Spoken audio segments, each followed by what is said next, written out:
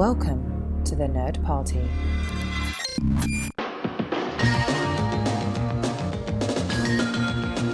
Hello and welcome to a co-production of Great Shot Kid and Film Damage. I'm Mike. I'm John. And we're releasing this episode in both feeds because time is of the essence, and we're under the gun, and it's a concept which is big enough that it's so big that it needs to be spread out over multiple locations. So yes, it might be a little weird. Like if you're listening to this in the Great Shot Kid feed, you might be wondering why I'm introducing this instead of John. And if you're listening to this in the Film Damage feed, you might be wondering why I'm not swearing. But we need to, just make it universal.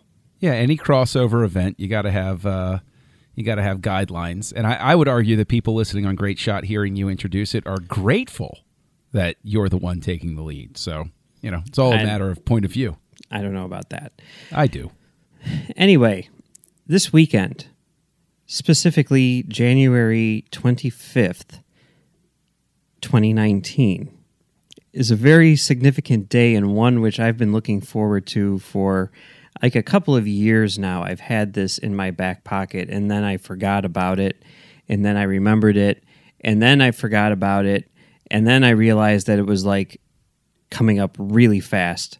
And this turned into an emergency podcast, even though I had been planning to do it for years. But January 25th, 2019 is a very interesting day because it is the day Star Wars Episode 1, The Phantom Menace, becomes as old as Star Wars Episode 4, A New Hope was when the Star Wars Episode 4, A New Hope Special Edition was released.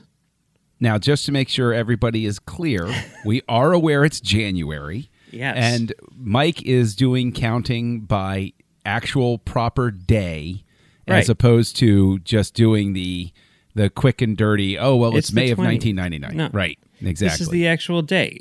Star Wars was released May 25th, 1977, and the special edition was released January 31st, 1997. Episode 1 released May 19th, 1999. Today, January 25th, 2019. Perfectly splits the difference. Yeah. And if this is as fun as we think it will be, we will do the same thing next month for Episode 2 and the month after for Episode 3. It's going to be fun enough for that, Mike. I promise you. Cool. I promise everyone. All right. So here's our idea. What if there was an Episode 1 special edition that was being released today?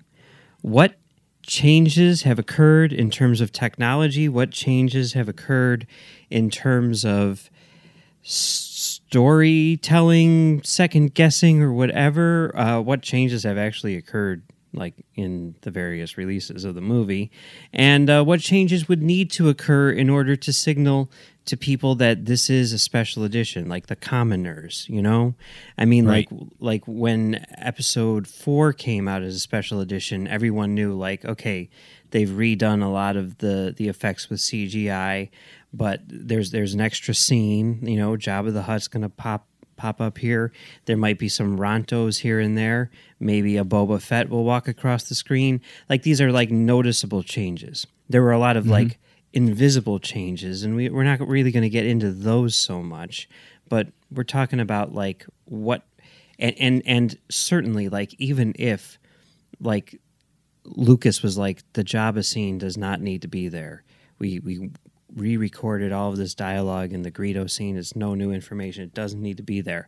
Like, you still need to have it there from like a marketing perspective and everything, right? Right. So let's kind of pretend that there weren't changes made for the DVD and the Blu-ray, and let's take a look at those first, because obviously those would have been included. Yes. Right?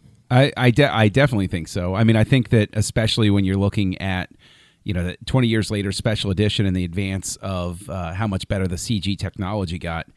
I mean, the Blu-ray gives us a guide right there. Yoda. Yeah. They would swap out the puppet in a heartbeat. Yeah, that's definitely the biggest thing, right? Yeah.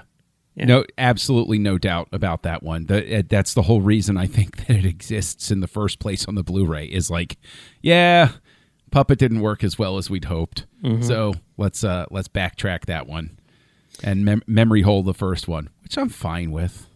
Yeah. So that's the big change. There were a few other changes though too.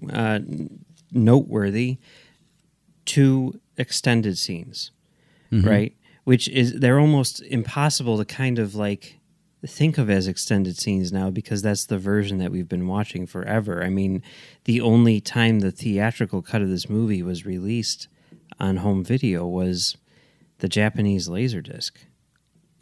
Yeah, that's true. That's right. They had when the videotape came out, the VHS in America, they had changes even then. You're right. So the pod race is extended, mm-hmm. and there's that extended sequence where they're flying around Coruscant. Yes, that's correct. Was that in the VHS or did that not show up until the DVD? That might not have been until the DVD. Yeah, I'm pretty sure that didn't show up. Is it I forget what was changed in the VHS. Well, the VHS, the pod race was definitely different. That's the only substantial change that I can recall mm-hmm. From the VHS at this point. I mean, I don't even have the VHS in possession anymore. No, I don't think I do either. Yeah, I mean, yes, it's cute to hold on to that type of stuff, but at the same time, I mean, I have a couple of old VHSs, and I'm pretty sure that they'd snap if I tried to play them again. So I did hold on to the DVD for apparently mm-hmm. this very situation. I knew sooner or later I would want to see as close a version to the theatrical cut as I could, and that was going to be the DVD. So, mm-hmm. So those changes obviously would occur, and I guess. There are other changes which have been made throughout the years that are much more technical in nature, specifically converted into 3D. So that's mm-hmm. obviously something that would happen. And I would say just looking at the movie landscape of today, I also believe that this would have been remastered in 4K HDR with Dolby Atmos or whatever, the object-based surround sound formats. So I think that would have been a given. Yeah, right? I almost wonder. It's so funny because I almost wonder if there's a part of Lucas that maybe is a little bit sad that like these other I say it's thanks to THX that these other formats, find purchase and get developed, and they're a trailblazer. But THX is no longer a theater setting that you look for. Like it's not, you know what I'm saying? Like it's a home mastering process still, but I can't recall the last time I saw something that said it's a THX theater. It certainly started to go away, and they are slowly but surely trying to make a comeback.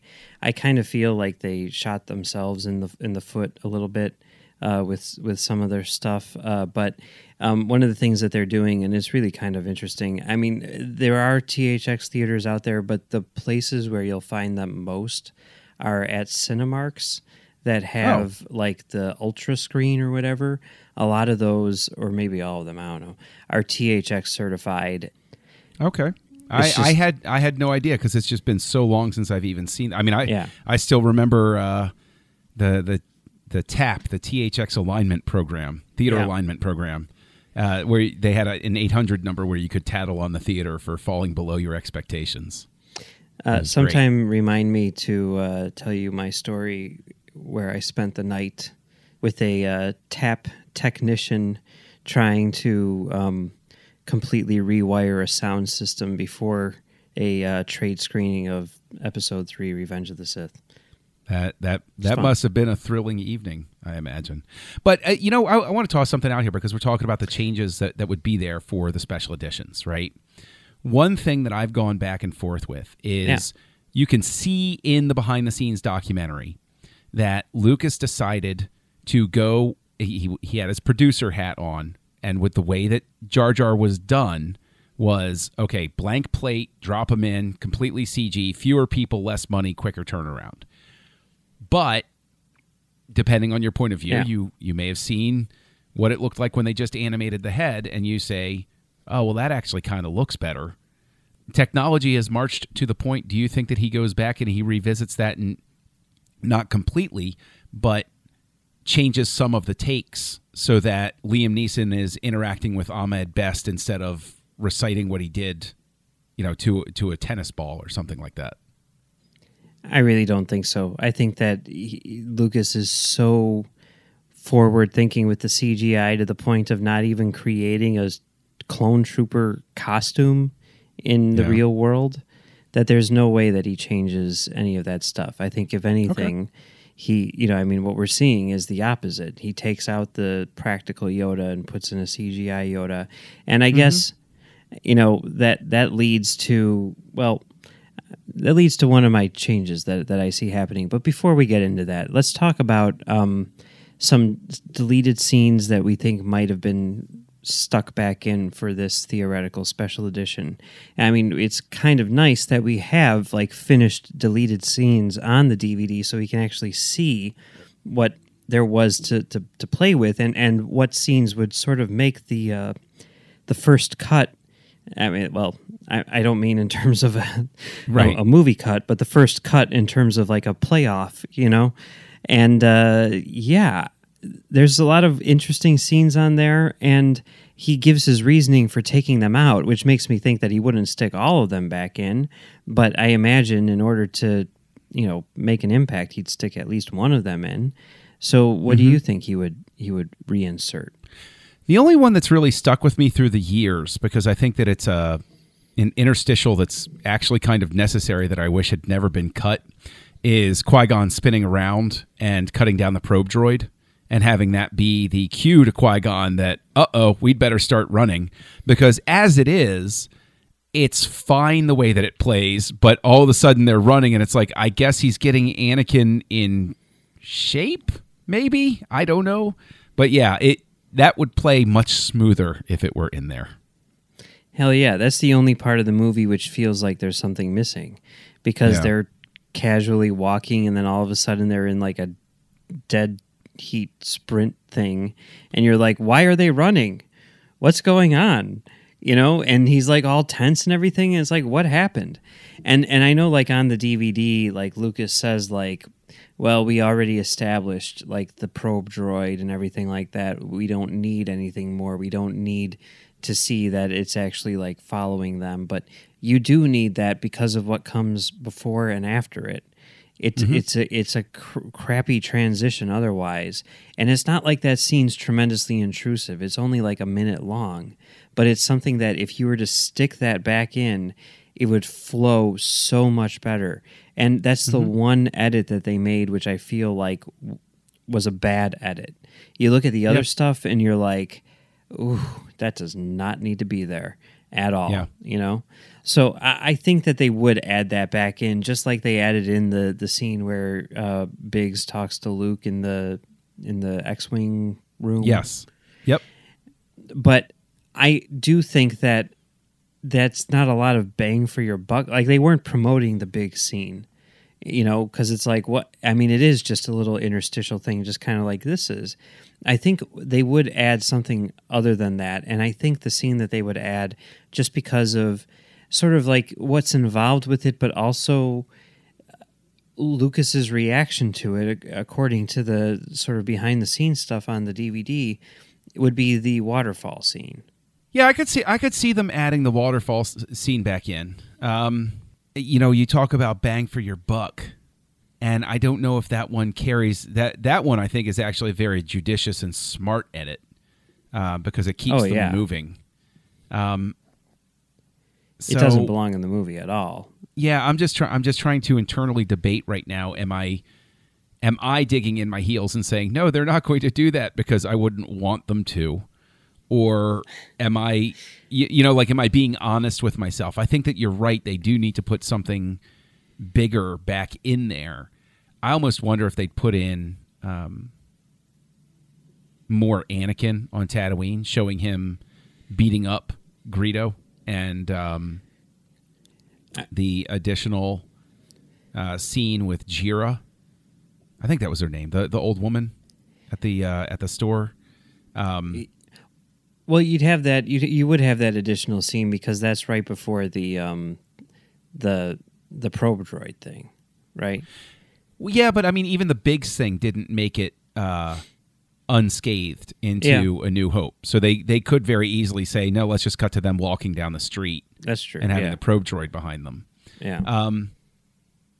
I don't know. I mean, like if they did the waterfall, I imagine they'd actually go back and revisit the Jar Jar effects, because that's the one point where his effects really look very herky-jerky. Well, I think, I mean, what they did for the DVD there is they were like, we're not going to spend feature, we're going to do the WGN level effects on this one because let's not go crazy here. It is just for a DVD. So, yeah, I think they would, like, spruce up the effects for that, but I do think that would be the scene. I mean, like Rick McCallum on the DVD says, like, as soon as they were talking about doing this, the very first thing that Lucas said is, let's put this back in the movie. And maybe McCallum was misspeaking or whatever, but it sounds like Lucas was really close to actually sticking it back in the movie, Yeah. So, whatever. Anyway, so, okay, we're in agreement as to what we would want to see in there, but maybe that isn't what they would actually put in there. Who knows? Yeah, and of course the pod race would be further tweaked because I don't think that thing has remained the same in any cut. Yeah. But okay, so let's talk about some other changes that maybe we think they would make, which are a bit subtler in nature.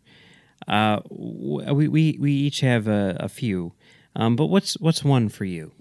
Obi-Wan's braid. What about when Qui-Gon is on the Eope talking to Obi-Wan about going back to get Anakin, and Obi-Wan has the deliciously wonderful line, why do I have a feeling that we've picked up another pathetic life form? His braid is over the wrong shoulder. And Lucas explains that the reason it's in the wrong shoulder is because he shot it in reverse because he thought on set that the lighting was going to be different, and so he was just going to flip the shot. And he actually said, I outsmarted myself because the lighting was right, and so he didn't flip it, and now his braid is on the wrong shoulder. And he just sort of, well, that's okay. And yeah, it doesn't detach it, but once you notice it, you can't stop looking at it. It's like the wires coming out of the back of 3PO. Once you see it, it's never gone. And so I think that that would be one of those subtle little tweaks that he would make. Yeah, he would do that. And he did things like that in the original trilogy, already. So, yeah, I think you're right. That would definitely be something that would be changed. Yeah, I definitely. What would you have? Well, this one's kind of broad, but Newt Gunray and the other Trade Federation guys, he would pull a Yoda on them, and he would CGI those guys out of existence. You think so? Yes, because when I was sitting there back on May 19th, 1999, watching these things with their practical effects, right? And I mean, we've already talked about his bias in that regard, and the fact that those mouths do not move at all like mouths. He would just be like, no, let's just do some CGI Newt Gunrays here and, call it a day. I don't think so. I actually don't think so, specifically because they could have done that with the sequels, or the prequel sequels is how I should say it. But they didn't. They kept them, the suits that they were. I think he would do something probably like fiddle with their hands the way that he did with the Gamorrean guard that has its hand on Han's shoulder. Or maybe he would just fiddle with their mouths. Yeah, that too. I could completely see that. Mm-hmm. Yeah. Just do something quick and dirty so that the mouths moved a little bit differently. I could absolutely see that. I don't think that he would swap them completely out, though. Yeah. Because the thing is, like, we're sitting here talking about, we're not going to, on the DVD release. We're not going to spend feature money on Jar Jar on the Waterfall. Like, I don't think that the amount of work that would be involved in going back and doing that, I don't think is something that they would want to do. Yeah, I can see that. Yeah. Well, what's another change that you have?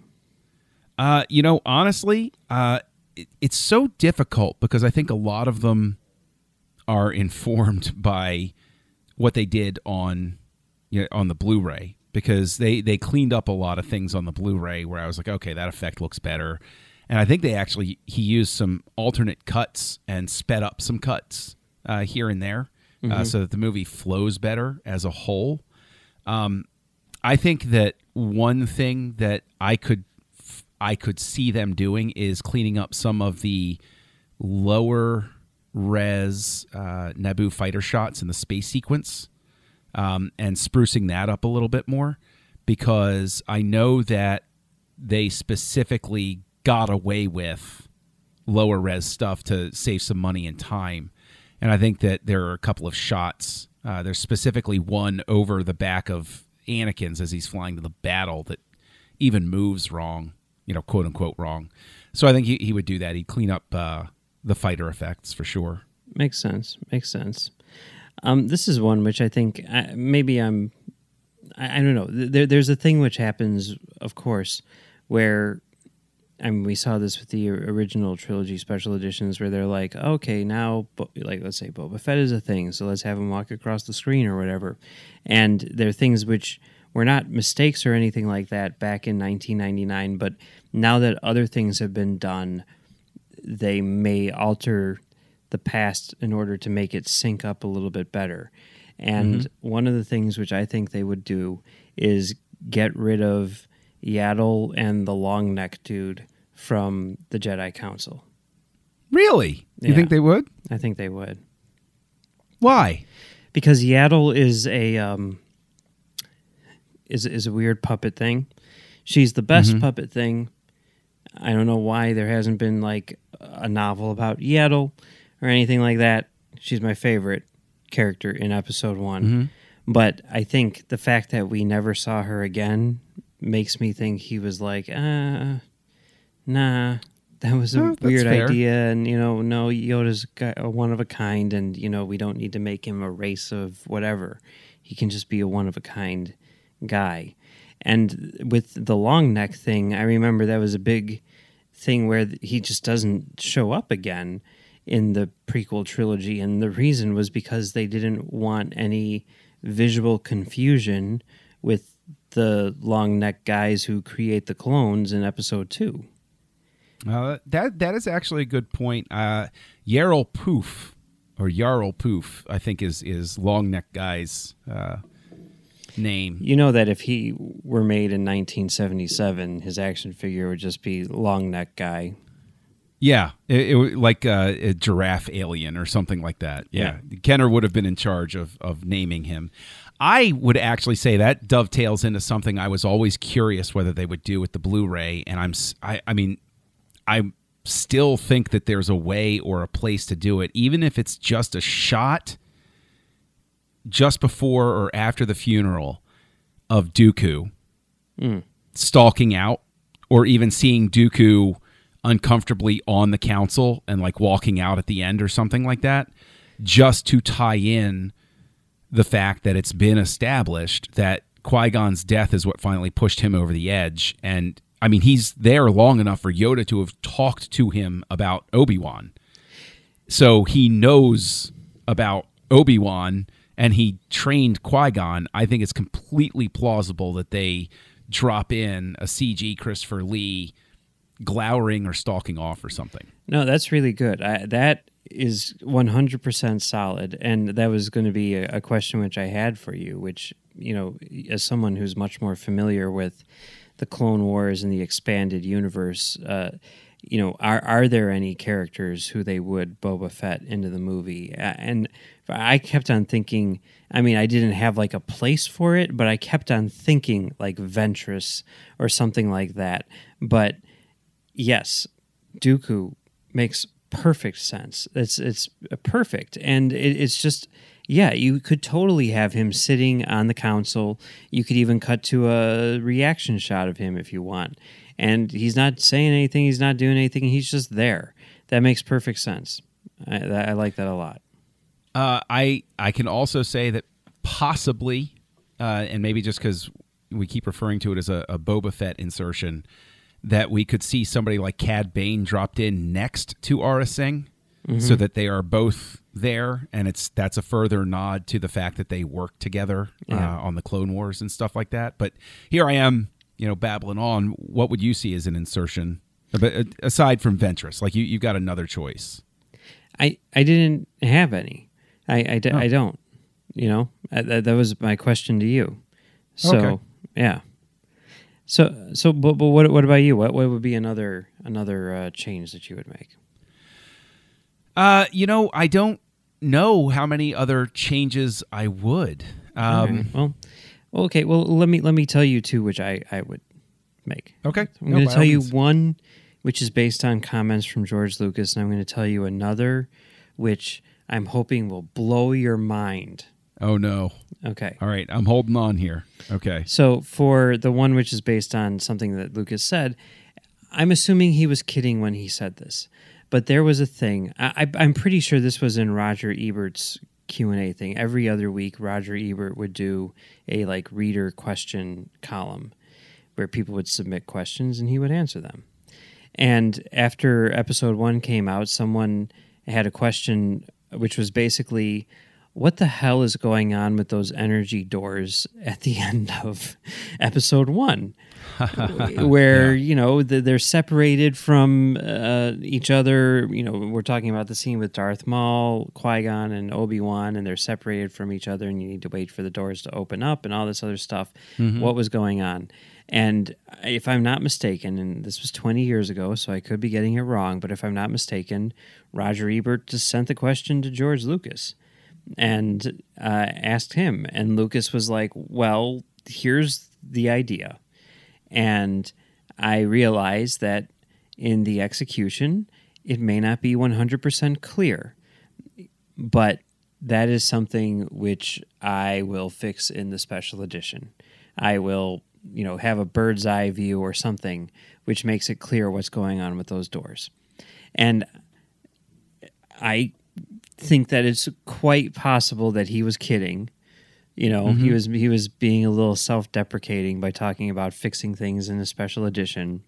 But I also think that maybe he would, because it isn't tremendously clear, and you could very easily do like an overhead CGI shot and clear things up.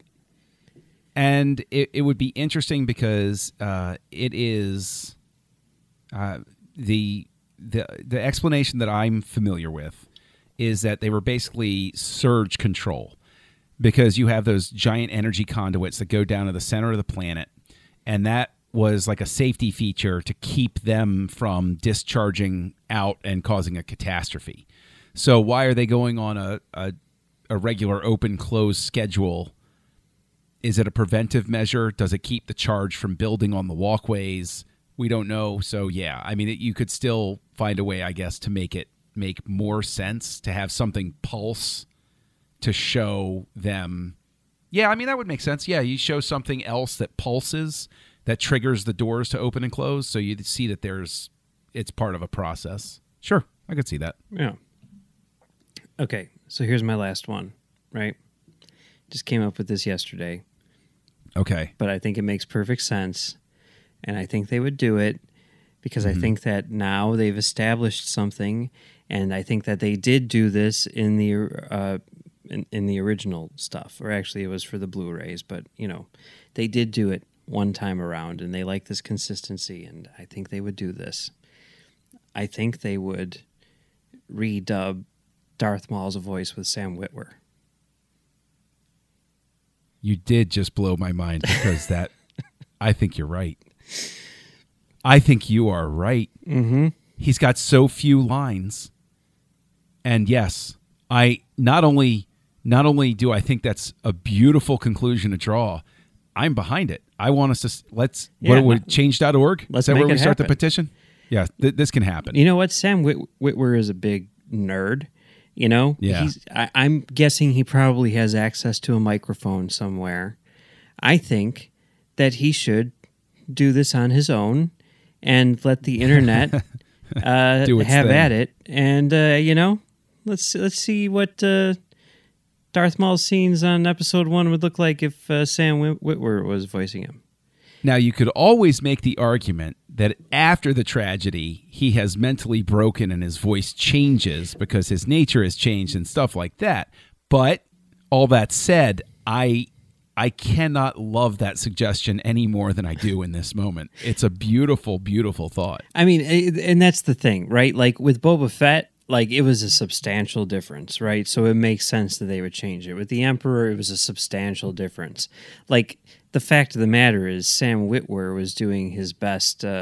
What's the guy's name? The guy from Peter Serafinowicz. Yeah, he's doing his best Peter Serafinowicz impression, and they're pretty damn close. So you could argue that it's not really needed, but it'd be pretty cool if they did it. It would be beautiful. Yeah. It would be absolutely beautiful. Yeah, I'm on board. And I think both of us can agree that they would not insert a stinger showing Darth Maul still alive. I don't think they would do that. No, they wouldn't do that. No. But, No. What can you do? I'm still, because we're talking about like the little tweaks and everything. I'm so curious because I remember reading a piece of the script years and years ago that the scene with Obi-Wan and Darth Maul was originally supposed to be featuring a bunch of stuff flying around. So you know how Vader threw stuff at Luke? Yeah. It was supposed to echo that in the sense that they were both throwing things at each other. And I think I may be inventing this reasoning in my head, but I think the reasoning was it's just going to be visually confusing to see that. Yeah. So they just said, no stuff flying around for this. But, that would have been an interesting sort of thing to see. Sure.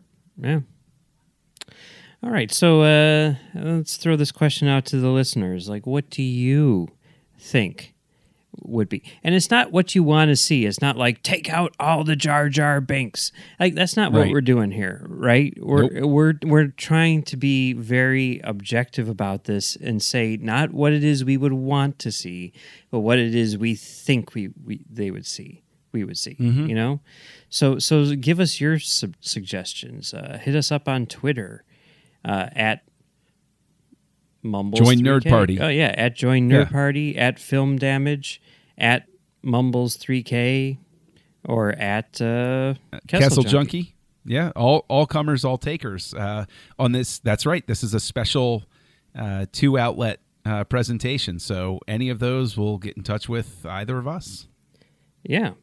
So yeah, I'm very curious to hear what other people's reactions are or thoughts are on this subject. Yeah, it is. It's so funny because the perception for many, many years was that Phantom Menace was reviled, but the truth of the matter is that it's still at least well liked, if not beloved, and there are people who still have this feeling that with just a few tweaks here and there, it would be so much closer to what they wanted.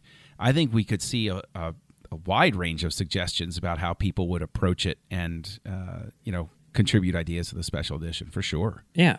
Where else can people find you, John? Oh, geez. Well, if you're looking over, obviously Great Shot Kid, you and me, we're resurrecting that. But over on the Nerd Party, I'm co-hosting Aggressive Negotiations with Matthew Rushing, which is a Star Wars podcast of a slightly different flavor.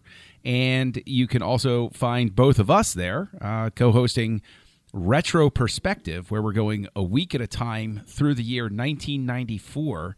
And it's proving to be a magnificent journey so far, simply because we have established what we're calling the Esterhaus effect. So go on that journey of discovery with us over on Retro Perspective. And Mike, where else can people find you? Yeah, you can find me on the Nerd Party doing Retro Perspective with you. We talk about the Esterhaus effect in Monday's episode, so check that out. And you can also find me right now on Trek.fm doing Tracks from the Edge, where we take a look at all of the new episodes of Star Trek Discovery, providing audio commentary for each one. And if you're listening to us on filmdamagepod.com, check out Great Shot Kid on the Nerd Party. And if you're listening to us on the nerdparty.com, check out Film Damage. Yeah, so since we're doing a crossover and we have so many other shows that you and I appear on, I don't know what ending we're supposed to use on this one. What do you think? Well, I would say be sure to check your loops. I don't know what we would say on Great Shot Kid. I can't even remember anymore. Oh, I think we were saying the balcony is closed in an allusion to Siskel and Ebert. Gotcha. Yeah, and on Retro Perspective, of course, it's Be Kind, Rewind. There you go. Join the revolution. Join the Nerd Party.